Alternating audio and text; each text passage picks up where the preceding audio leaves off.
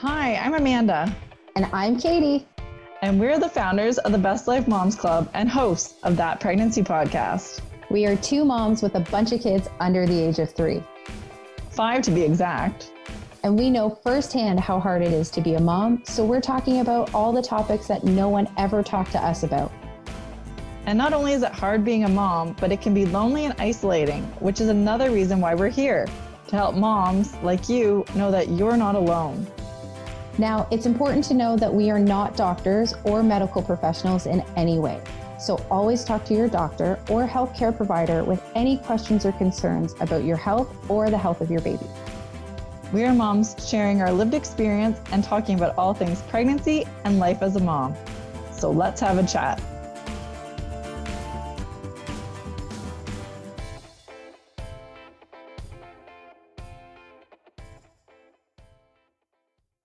Hello and welcome to That Pregnancy Podcast. This week is part 2 of our conversation with Meredith, where we talk about her birth story. Everything from the first signs of labor to her emergency C-section. Just a warning that because this was an emergency C-section, it would be classified as a traumatic birth, which she talks about. However, the C-section goes smoothly and both baby and mom are healthy. I always recommend to our listeners to go check out our C-section episodes. In the event that you end up with an emergency C-section, you'll be a little bit prepared. So if you go way back, you can check out episodes 3, 5, and 6. Speaking of previous episodes, if you haven't listened to last week's episode, I'd suggest you do that first, since Meredith talked about her infertility journey and her pregnancy. As I mentioned last week, this has been an extra special series for us because Meredith is the first mom in our Mummy Mentorship Program to share her story with you.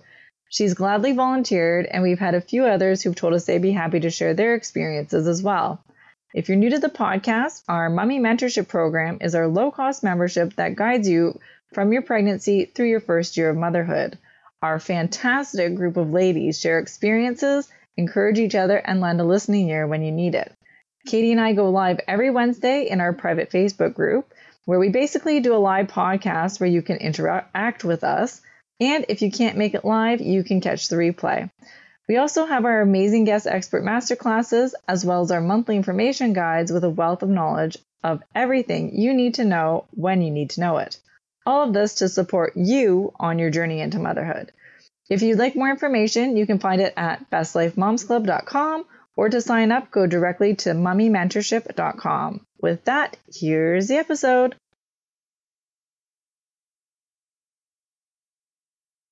So now we get into kind of the more fun story. Fun in quotation marks, I think. But now we get into the fun story of your labor, delivery, birth experience. So Last week we talked about, in the last episode, you talked about your journey with infertility and your experiences with that, as well as your pregnancy care under a midwife. And then I think it naturally just picks up. Did you go full term? Yes. So 39 weeks, I went to the midwife. I guess it was 39 weeks in one day and nothing was happening, fully not dilated. And I was like, okay, here we go. I'm going to be one of those first-time moms who's like 42 weeks pregnant. My mom was massively overdue with all of us. I'm the oldest, so she was like 3 weeks overdue with me. They don't even let you go that far now. No. So I sort of had it in my head that I was going to be late.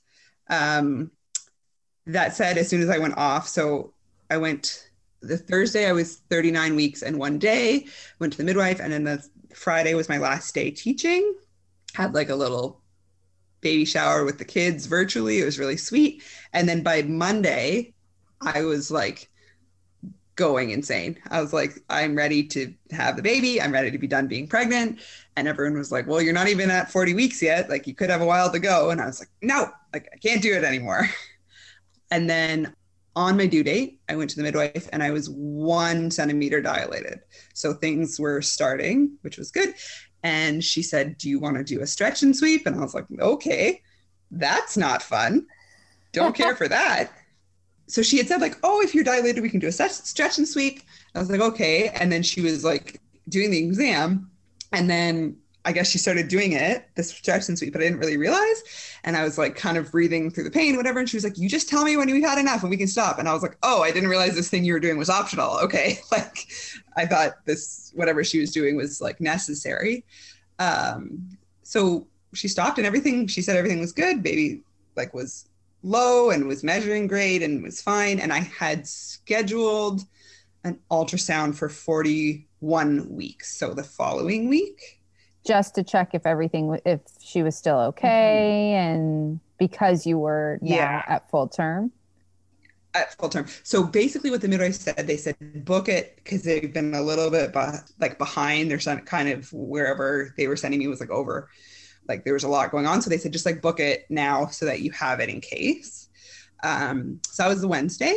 And then we were still in the middle of pandemic, and Thursday, my mom had made a reservation for us to go out for lunch because it was warm in October. So patios were still open because it was the only way restaurants could be open for in person. So we had made this reservation to go out for lunch, but then it was raining.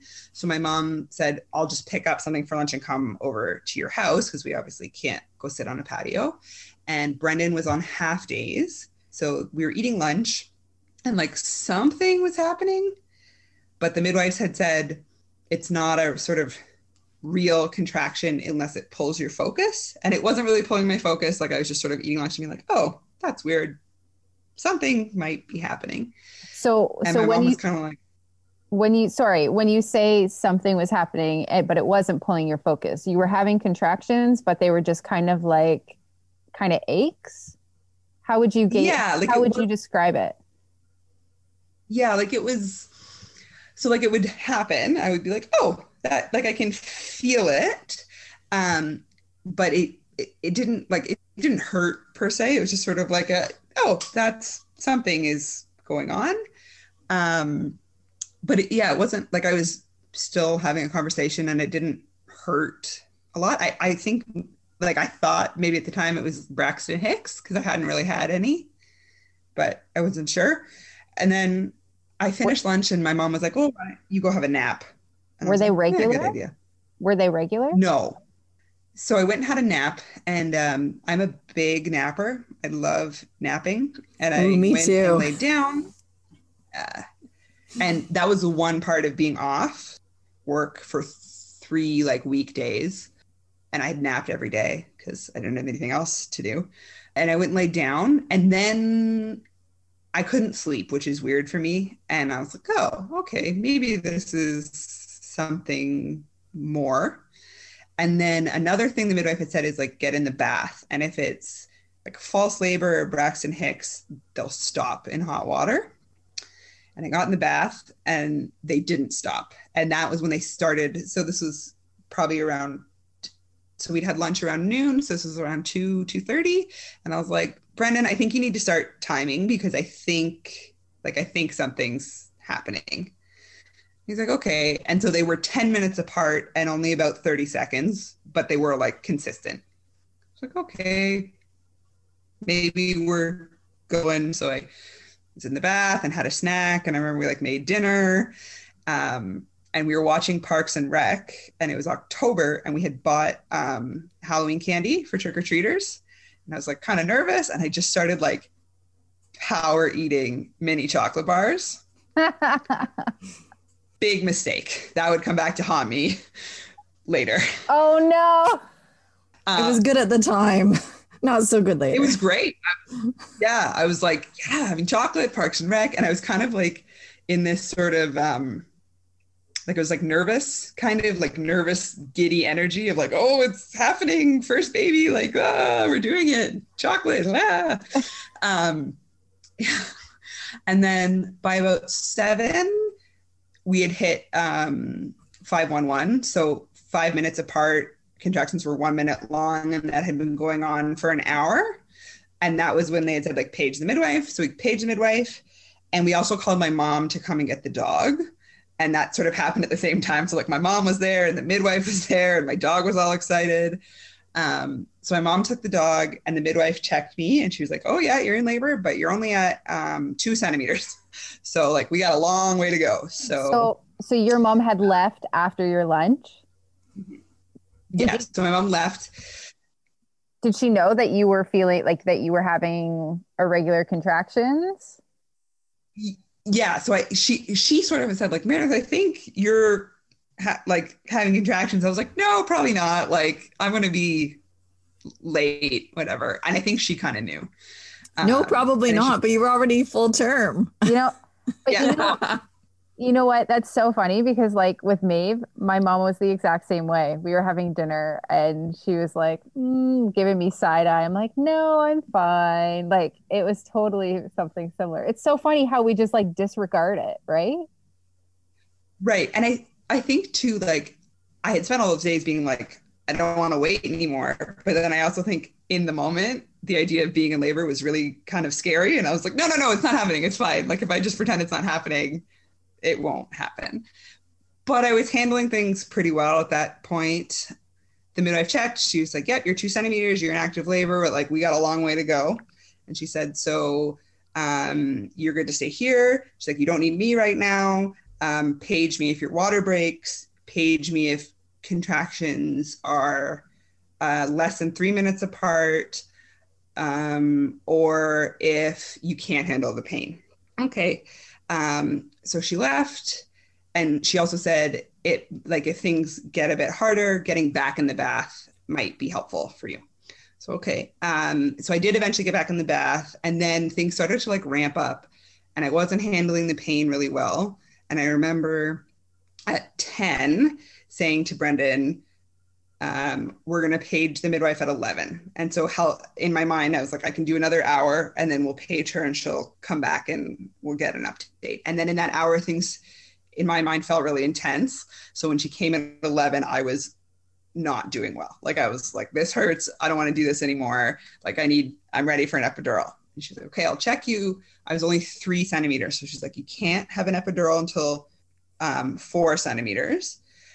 She said, we can go to the hospital, but your only option at 3 centimeters or 3.5 centimeters, I think is morphine. And she said, to do morphine, we have to monitor you and the baby for a minimum of an hour to make sure everything's good. And then we can admit you and do morphine. Because of the pandemic, that all would have happened in triage, and I would have had to triage alone. So Brendan wouldn't have been able to be with me. And I was like, well, no, I can't do this alone. I can barely do this with him here. Like, I'm not doing that. And she's like, okay. So she said, if you can wait till 4 centimeters, then you don't have to triage. You're in midwife care. We just admit you directly. And she said, if the timing is right, and it usually is at this time of night, we can have the anesthesiologist meet you in the room. So like we can have an epidural waiting for you if you can just get to 4 centimeters. I was like, okay, I can do that. And in my mind, having a plan really helped because I was like, I just have to get to another like centimeter dilated and then I can do it. And I remember also at that point during contractions, I had started saying, I can't. And she was like, you have to stop saying that. Yes. Because every time you say, I can't, your body believes you. So you have to figure out something different to say. I was like, okay. I don't know what I think I eventually started saying, let it go, like letting the contraction go. But she gave me a shot of gravel, which I didn't like liquid gravel, which I didn't know didn't know. I didn't know you could ingest. And that really helped. I didn't know you could ingest gravel. It takes effect like right away too. Like as soon as it goes in, it like takes the edge off. It's amazing. And also too, when you were at the I can't stage, that is a really common stage for women. And it's like this mental, psychological hurdle that you have to get over when you feel like you're peaking in pain and it just seems so insurmountable. And it is so common. I've heard that from so many women where they hit this point where they're just like, I can't do this anymore. And it's totally, like you said, you have to change your mindset so that you can move forward. Totally. And I also think at that point, so I'd only been in labor. That was around 11:30, I guess. I'd only been in labor like 9 hours or something. And it hadn't even been like heavy going, probably for maybe 4 hours of like consistent 5 minutes or less. So I was kind of like, I got to figure out how to get through this. The gravel really helped in the sense that it didn't take a ton of the pain off, but between contractions, I remember feeling like I was almost falling asleep. Like it really helped me like come down between contractions. Like I could really just like stop and rest. And I remember I was lying not on our bed because our bed was too tall. I was lying on our guest bed and Brendan was lying on the floor holding my hand because he'd been tried to lie behind me and it like wasn't working. So he was lying on the floor holding my hand, and between contractions, I was like almost falling asleep, it felt like. And then a contraction would start and I would like wake up. And I remember she left and Brendan was like, why is she leaving? Because I'm only 3.5. Like there's nothing for her to do here. Like it's not a good use of her time to just stand here and watch me like have contractions when I'm only 3.5 centimeters dilated. So she left before midnight. That's so interesting that you said that she left, because I have always assumed that like once you are in active labor, your midwife is there guiding you. Not that you had to be at like a minimum dilation point for them to stay with you. I just assumed that they would, and maybe it's different with different midwife clinics and things, but my impression was always like, once you're in labor and you're in active labor, you have a midwife with you. That's so interesting that yours didn't stay. So there's a few things here. At the time, I didn't know this, but the midwife that was supporting me. So last episode, I mentioned that our midwife clinic we had a mom, like they hooked us up with a mom due date group for our prenatal class. So I found out later that one of the moms in my group, her baby was born the night before, and the midwife that delivered our baby delivered her baby. So I think part of the reason she left was because she had already worked overnight the night before. And I was doing okay, I think, and things seemed to be progressing slowly. But Brendan was really like, why is she leaving? Like, oh my God. And I was like, well, I'm just having contractions. I would have felt the same way. I also think I was like so in my head that I was kind of like, I don't even really know who's here or what's going on. I'm just like focused on my body and the pain.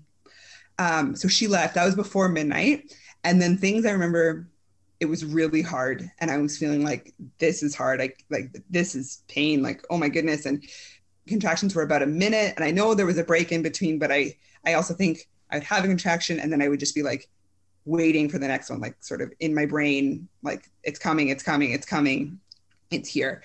And then just before 2:00, my water broke. And I remember, Katie, when you talked about Maeve's birth story, you used the term all hell broke loose. Absolutely. That's essentially what happened to me. I didn't realize it, but so my water broke, and the midwives had spent a lot of time saying before, like, not everybody's water breaks like in the movies, like whatever. Mine was like a water balloon popping. Like it was like, and I like felt it. And I was like, Brendan, my water just broke. Like, oh my God. And it was like a huge gush. And I was lying down and it was crazy. So he paged the midwife. You were still at home? Still at home. Okay. Still at home. Paged midwife. And she was asked him to like, look and like, what do you see? And it was fine. Like there was nothing concerning in my water breaking. And she was like, okay, I'm on my way over, like, great job. So that was just before 2, and she arrived around 2:30, maybe just a little bit before. And she came up, we were upstairs and she came up and she's like, okay, I'm just gonna, like she asked how I was doing. And I said, good. I said, I kind of feel like I need to go to the washroom when I'm having contractions. And she was like, okay, after I check you, if you want to try, you can, but it's probably just the baby, like, putting pressure down there. You probably don't actually need to go to the bathroom. I was like, no, okay. And so she checked me, and the way I was lying on the bed, she kind of had to get on the bed to check. And so she checked me twice before, like during labor. And both times when she was checking me, if I was going to have a contraction, I would tell her and she would sort of stop checking me. But this time, this was my first like red flag kind of going off. I said, okay, I'm going to have a contraction. She was like, okay, I'm just going to stay in here. I'm just going to stay.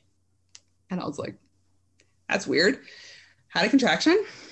She was still there. And then she got off the bed. And I remember she like got right down beside my face And so this is 2:30ish. And she said, so Meredith, you're 9.5 centimeters dilated. No. Oh my God. So in 2.5 hours, I had dilated 6 centimeters. Oh. So she's like, you're 9.5 centimeters dilated. I was like, okay. And she said, and I can feel the baby for the first time. And the baby is bummed down. And I was like, okay. And she was like, the only option at this point is a C-section. You have to have a C-section. And I was like, what? You were still at home. I know. So, yeah. So if the baby hadn't been breech, she would have been born at home. There wouldn't have been time. So just to back up here a little bit, I had mentioned on the last podcast that some people have said, like, if I hadn't been in midwife care, maybe they would have caught the fact that she was breech. So I think it's true with an OB. In the last 4 weeks of your pregnancy, you go every week. Yes. Mm-hmm. So I had gone at 36, 37, 38, 39, 40 weeks. So in that time span, I'd had 3 different midwives check me, and not one of them even had an inkling that the baby was breech. So no one had any idea. Usually they told me after, if they have anything that's suggesting maybe the baby's breech, they would send you for an ultrasound. But 3 different midwives checked me. Not one of them had any idea. Yeah, because they would have tried to flip her. Mm-hmm. They would have tried to flip her. We would have confirmed it. They would have. Yeah, and that I don't know would how have been doing. But that would have been what usually they say, once around 36 weeks. If you're breech, then you're kind of breech till the end because there's not enough space to naturally flip. Totally. So what had happened, they think, based on the way she came out, is that, so I keep saying we didn't even know it was a girl at this point. It was a surprise. But the baby she had her hands by her ears and then her feet outside her hands. So they couldn't, because of the way her hands were, they couldn't move her head as much. So that's how they tell the difference between the head and the bum. But because of the way she was in there, they couldn't tell. They were just guessing. They assumed her bum was her head and that she was the right way. Because her arms were, her hands were holding her, and they couldn't jiggle mm-hmm. her. Because that's what they do. Yeah. When they find the body, they kind of move around on your belly and they jiggle to figure out, okay, this is the head. Yeah, because you can actually see them in your pelvic, doing a top and on your belly, moving around. Mm-hmm. Okay. Yeah. So that's why we missed it. And so again, 3 different midwives. And actually I remember the 3 midwives that checked me, the midwife that delivered Matilda was young, was around our age. And then the other 2 midwives one of them is close to retirement and one of them was more in the middle of her career. So there was 3 different midwives at 3 different stages of their careers. And not one of them had a single, it wasn't on anybody's radar. And so the midwife's down by my face and she's like, the baby is breech. We have to, you have to have a C-section. And I remember feeling really overwhelmed and oh my God, what? And I said to her, okay, what happens now? And she said, you have to put on pants and you have to get in the car. And I was like, nope, I'm not doing either of those things. Nope. I don't want to do that. And she was like, you don't have a choice. You can have one more contraction and then you have to. And I was like, okay. So I finished the contraction. Brendan found me leggings. I put them on. And why did she make you put pants on? Just go without Good pants. Question. Would have wrapped a towel around my waist and been yeah, screw the pants. Don't make me put pants on because I'm just going to have to take them off. I know. So, and actually it was funny at the time, the idea of putting on pants and getting in the car, but really putting on the pants, that was way much of a bigger barrier than having a C-section. I was like, I don't want to I'm not doing that. Mentally, were you calm or were you just in this state of shock of oh my God, I can't process this because I'm in I am in full blown labor. You've just how were you mentally? Did you break down or did you just you went into shock? I was just and I figured out later that the reason I felt like I had to go to the washroom was because I was in transition.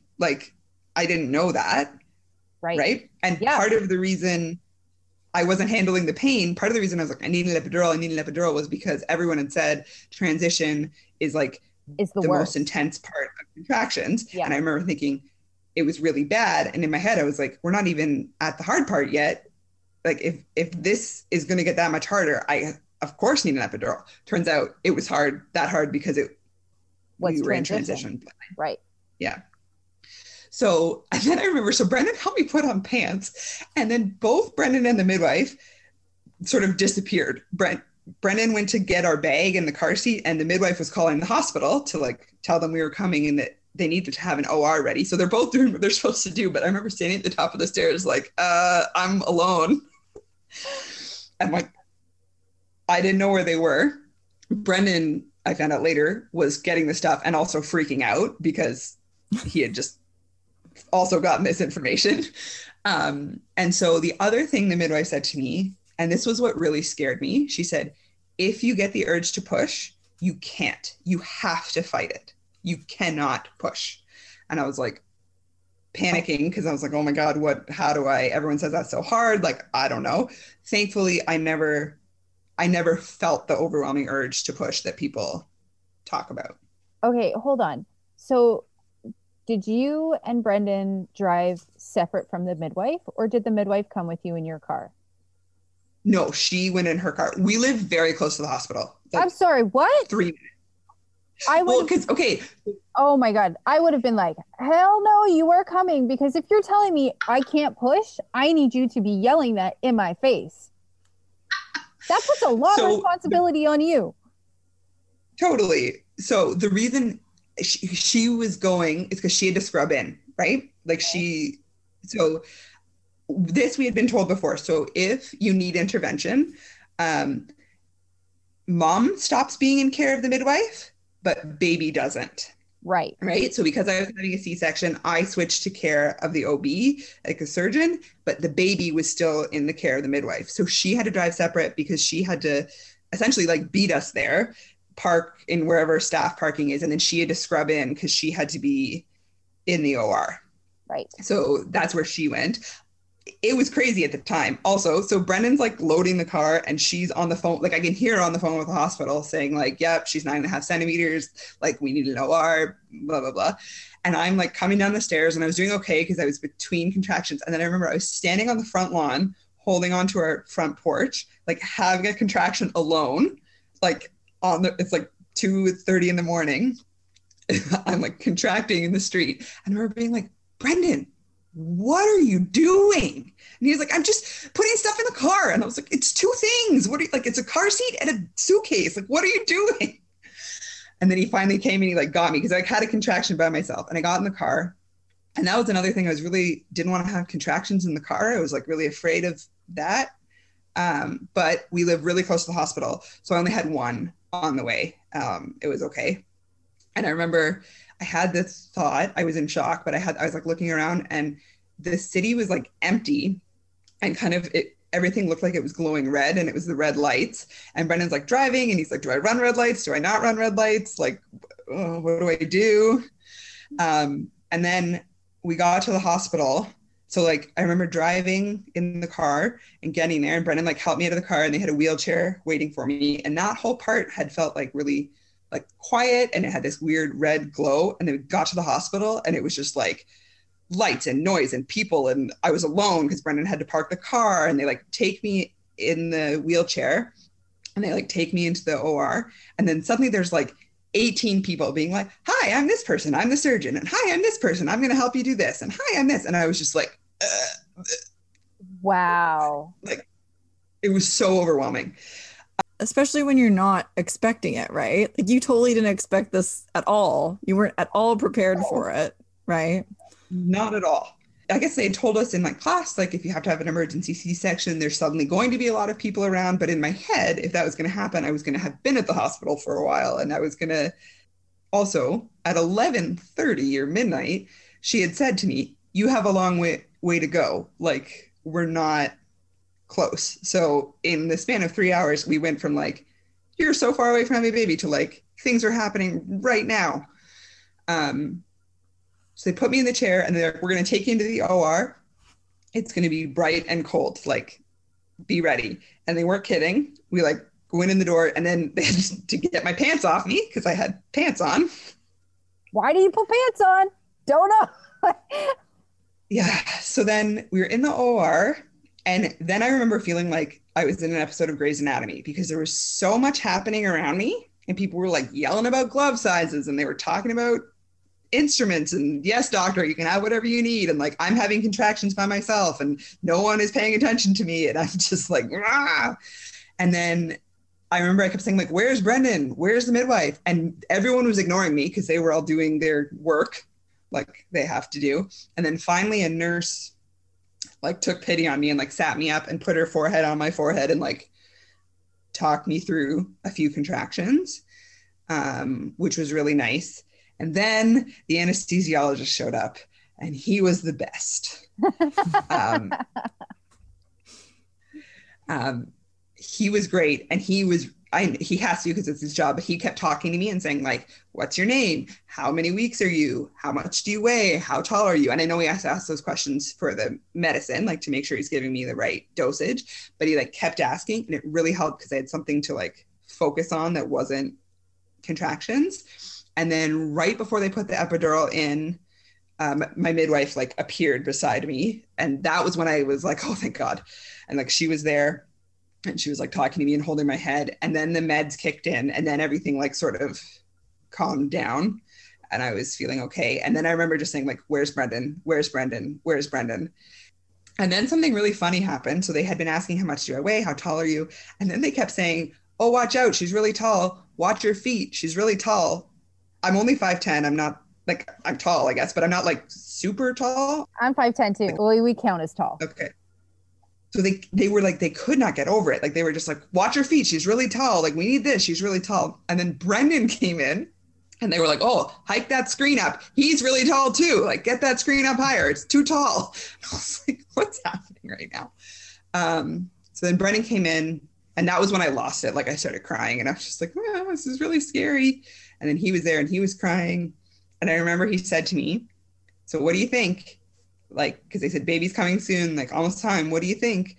And I said, I think baby Max is going to be here soon. Now, Max was the name we had kind of talked about, but it was not our like top boy name choice. So I don't know, in that like chaos state, I was like, well, it's a boy. Obviously his name's going to be Max. And I was convinced it was a boy.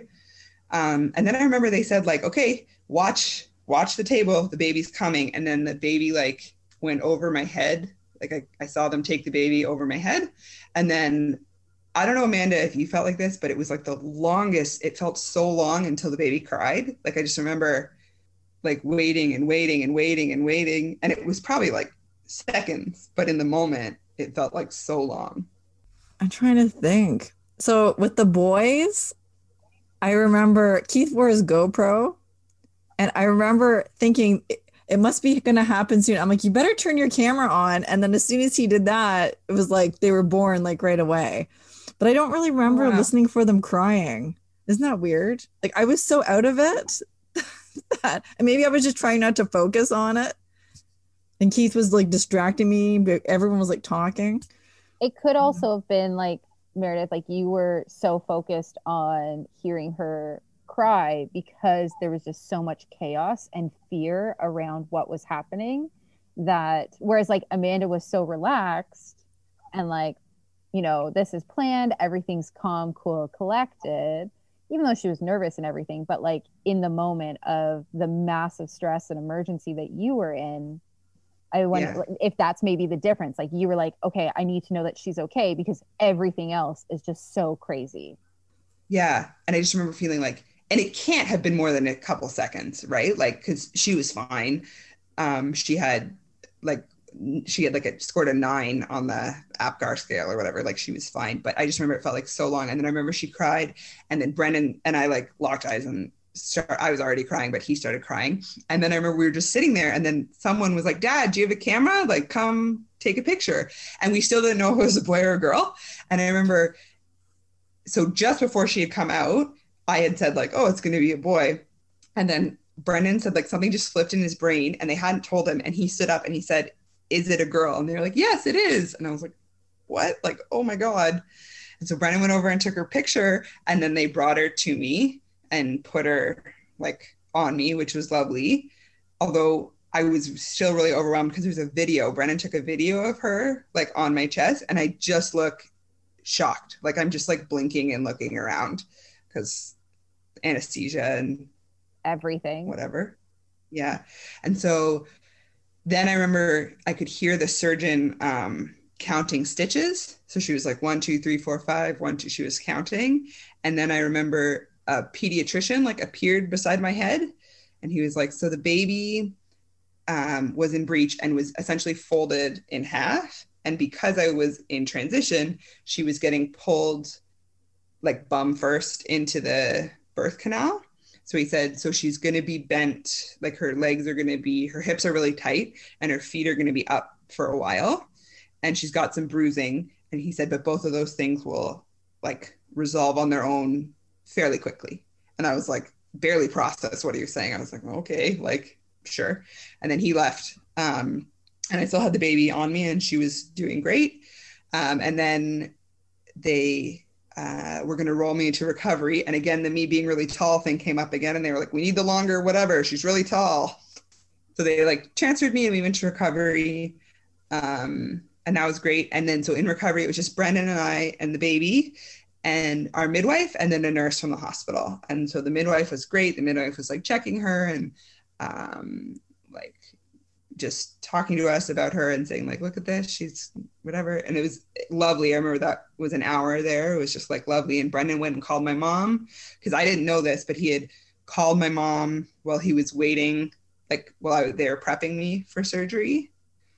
He had called my mom because she hadn't been asleep because she was too excited. So he went to call her to tell her that I was okay and that the baby was here and that it was a girl. And then she was lying on me, and she was like snorting like a pug, like a puppy. And I thought it was so funny. I don't know if it was just the meds or the adrenaline or what, but I was like laughing hysterically because she was like making this really funny snorting sound, and no one else thought it was that funny. Like Brendan wasn't laughing and the nurses weren't, but I thought it was really funny. And then after an hour, that could have been like your emotional like release of everything, right? Like just, you know how sometimes like when people are in a really stressful situation or after, instead of crying they laugh, like that could have very well been your body just like releasing all that fear and everything. Totally. So then they rolled us to our room, and that was okay. And then, so I'd gone into labor Thursday, so that was Friday morning. And then, so Friday afternoon, the midwife came back, and she basically like walked us through what had happened. And what she said was, and I didn't realize this at the time, that between her determining that the baby was breech and Matilda being born was 59 minutes. So, wow. Yeah. That's really quick. Yeah, it felt like way longer, but like you have to, like from her saying like the baby's breech, we have to go to the hospital, put on pants, and the baby being like brought out was less than an hour. So wow, crazy. Yeah. And so we had to be in the hospital for 2 days because of like C-section recovery, 48 hours, and then we went home. And everything was okay with Matilda, like, you know, besides being a little bruised and folded in half. Did her hips eventually release? Yeah, so I was a little worried she was going to need physio, but they said like by the time we left, they said like, no, she's like sort of unbending enough that it shouldn't be a problem, and it wasn't. They did say that she'd probably been breached for weeks, and so really a C-section was going to, like, if we had known about it, it would have been a scheduled C-section. There was no avoiding that. We just didn't, no one knew because we hadn't had a scan, because there was no reason to have a scan. Because your pregnancy was healthy. Yeah. And she was fine. So the other thing that happened in the hospital was a social worker came to talk to me. And this was like 4 hours after she was born or something. A social worker came and said, so what happened to you is considered a trauma. And so this is the support like, these are resources available to support you. And I remember when she said it, I was like, it wasn't a trauma. Everything's fine. Like, what are you talking about? And she was like, yeah, okay, well, here you go. And then as the days went on, I started realizing like, oh yeah, she's right. This is very like traumatic, because as I started like processing what had happened, like just lots of different things started, like lots of different emotions and things I thought about. But she was right. It was a trauma. But the good thing was it was only a trauma for me. Matilda was fine. Like, she had no health issues, nothing like that. She had a little bit of trouble latching, but that wasn't a like birth related issue. That was just her. That's fairly common too, right? Yeah. Mm-hmm. Yeah. And I had flat nipples, I guess. Oh yeah. With the social worker coming to speak to you, was she asking like, who do you have to support you? And were those some of the questions that she asked? Like, how are you feeling? Yeah. Who do you have with you? Who can you talk to? Yeah. And so I am an anxious person and was anxious before I was pregnant and that sort of thing. So I go to therapy with some regularity. So I said like, oh, I have a therapist already. And she said, great. Like, would you be able to see her in the next little bit? And at the time I was like, I don't need that. I don't know what you're talking about. But I was like, yeah, like she's no problem. And she was right. I had to go to therapy like when Matilda was like 3 weeks old, because I was not handling, like I wasn't processing the trauma of the craziness very well. But she asked about that. She asked like, who is with me? She asked about our care. So when I said we're in a midwife care, she said, okay, that's good. They'll come, like, you have 24-hour support there if you need it. And Brendan was there, and Brendan talked to her as well. So that was good. Good. Yeah. I had similar questions with Ben. And so now, like, good for you for, being open and realizing that you needed to process and you needed support to get through what had happened to you, because that is absolutely a traumatic birth. Yeah. I also like I said, I have a baseline of anxiety that I just deal with on a regular basis. And then traumatic birth combined with, as any new parent will tell you, the like exhaustion of not sleeping was really ramping my anxiety up. And I remember, so the midwife came, so we got released on Sunday. The midwife came on Monday and then again on Wednesday. And I remember on Wednesday, the midwife asked how I was doing. And I remember I said like, not well, like, yeah. And she said like, I'm really glad you said that. A lot of moms feel like they need to say like, oh, everything's fine, I'm good, everything's great. She's like, I really appreciate you being honest. And she helped me like make a plan. Like she said, okay, so you're gonna call your therapist, you're gonna get an appointment, Brennan's gonna do this. I remember that midwife, this was not the midwife that delivered Matilda. She was great. And she said, so you need to sleep. So what you're gonna do is you're gonna pump a lot during the day today. You're going to leave Brendan with some bottles. You're going to take some gravel and you're going to sleep for 6 hours. Brendan's not going to wake you up for 6 hours. You're not going to pump. Like you're going to wake up and you're going to be leaking and everything, but you're going to sleep for 6 hours and Brendan's going to manage the baby. And she was right. Cause I remember I woke up, so I went to bed at 8 and I woke up, Brendan, it actually was longer than 6 hours. Brendan managed her till about 3. And I remember I woke up and I felt like, whoa, like I feel like a real like person. But I was really grateful because her, like that plan came from her. It wasn't, and it gave me permission to do that. Like Brendan was great. He was like, of course you should do that. But he had suggested like, why don't you sleep? I'll take the baby. And I hadn't really wanted to, but with her saying like, this is what you're going to do, this is the plan, it gave me permission to do that, I guess. Yeah. Sometimes you need, like, for whatever reason, even though you realize, yes, like I do need sleep, sometimes you do just need someone in an authority figure to say either, yes, you need to sleep, or this is what you're going to do, or you are doing exactly what you need to be doing. You're doing an amazing job, right? Like even it does, when you have somebody tell you that, who you know, or as a friend or family, and they can put that, and we just say, yeah, kind of take it as lip service. But then it really does. Sometimes we do just need to hear it from somebody who is a professional. Totally. And I really enjoyed midwife care. Like while I was pregnant, but they were just so amazing, helping me like process the traumatic birth and helping with breastfeeding and all of that. Like they were so wonderful in the fourth trimester. It was really, really great. They were the ones that helped me figure out breastfeeding. We also saw a lactation consultant, but the first time Matilda latched was the midwife was there and got her, like helped her latch. They were really wonderful with care, and we figured out breastfeeding. That took a long time. Like she wasn't solely on the breast until like she was almost 2 months. So I was pumping around the clock, and it was. Yep, me too. Yeah, it happens, right? Yeah, it's a lot of work, but I mean, I'm really glad we stuck with it. My mom always says, like, Meredith, you stuck with that way longer than a lot of people would have. Yeah. But I don't know why. That was also like a big block I couldn't get over. I had the same thing with Finn. My mom was consistently telling me, just stop. Like it's not worth what you're doing to yourself. And for whatever reason, I had a mental block. I wonder if it has to do with the trauma. Yeah, I also know, I know exactly where it comes from. So in the hospital, they give you all this like literature about like all the stuff for baby care. And one of the ones is the breastfeeding one. And I remember I used to like look at it in the middle of the night, which was not good. Brendan eventually took it away. But it's like a page that talks about the like benefits of breastfeeding versus formula. And basically, I don't know if it was just my sleep deprived state, but like when you read it, it's so like intense and like almost fear mongering. It is what it like makes it like. It's very heavy handed.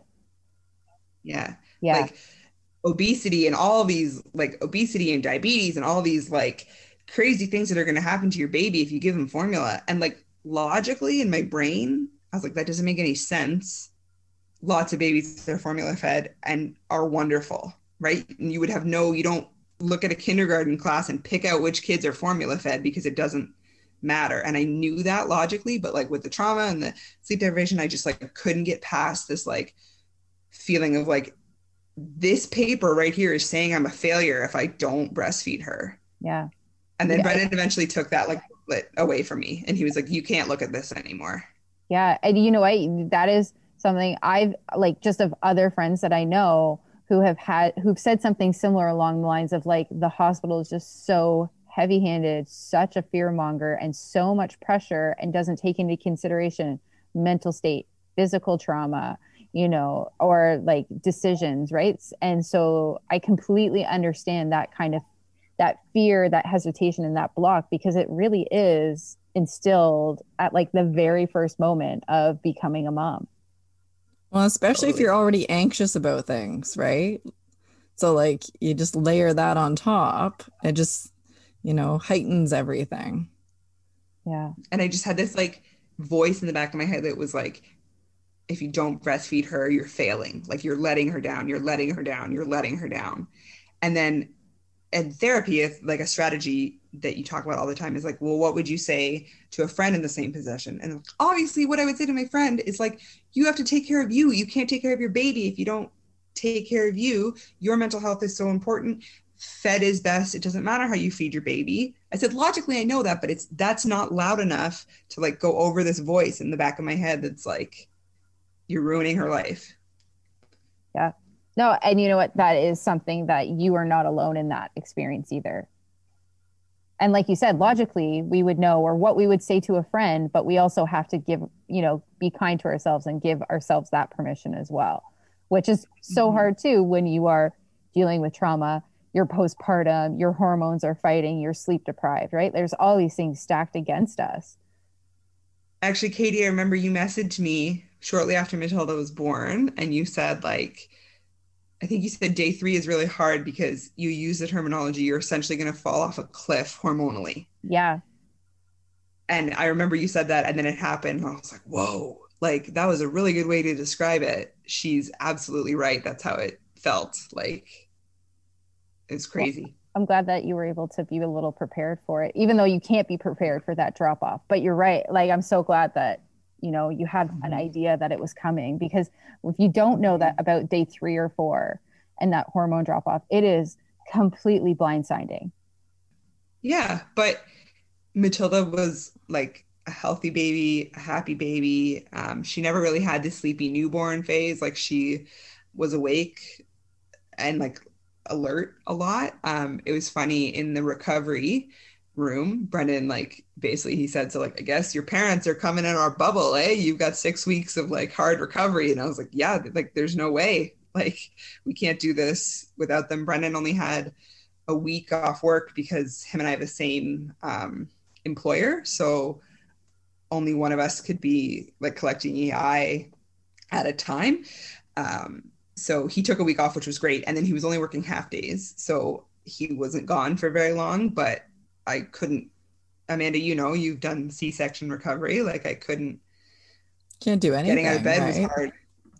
And the thing is, you got to make sure that you just focus on your recovery because you need to recover properly, right? So yeah, you definitely did need your parents in your bubble because you need someone to support you.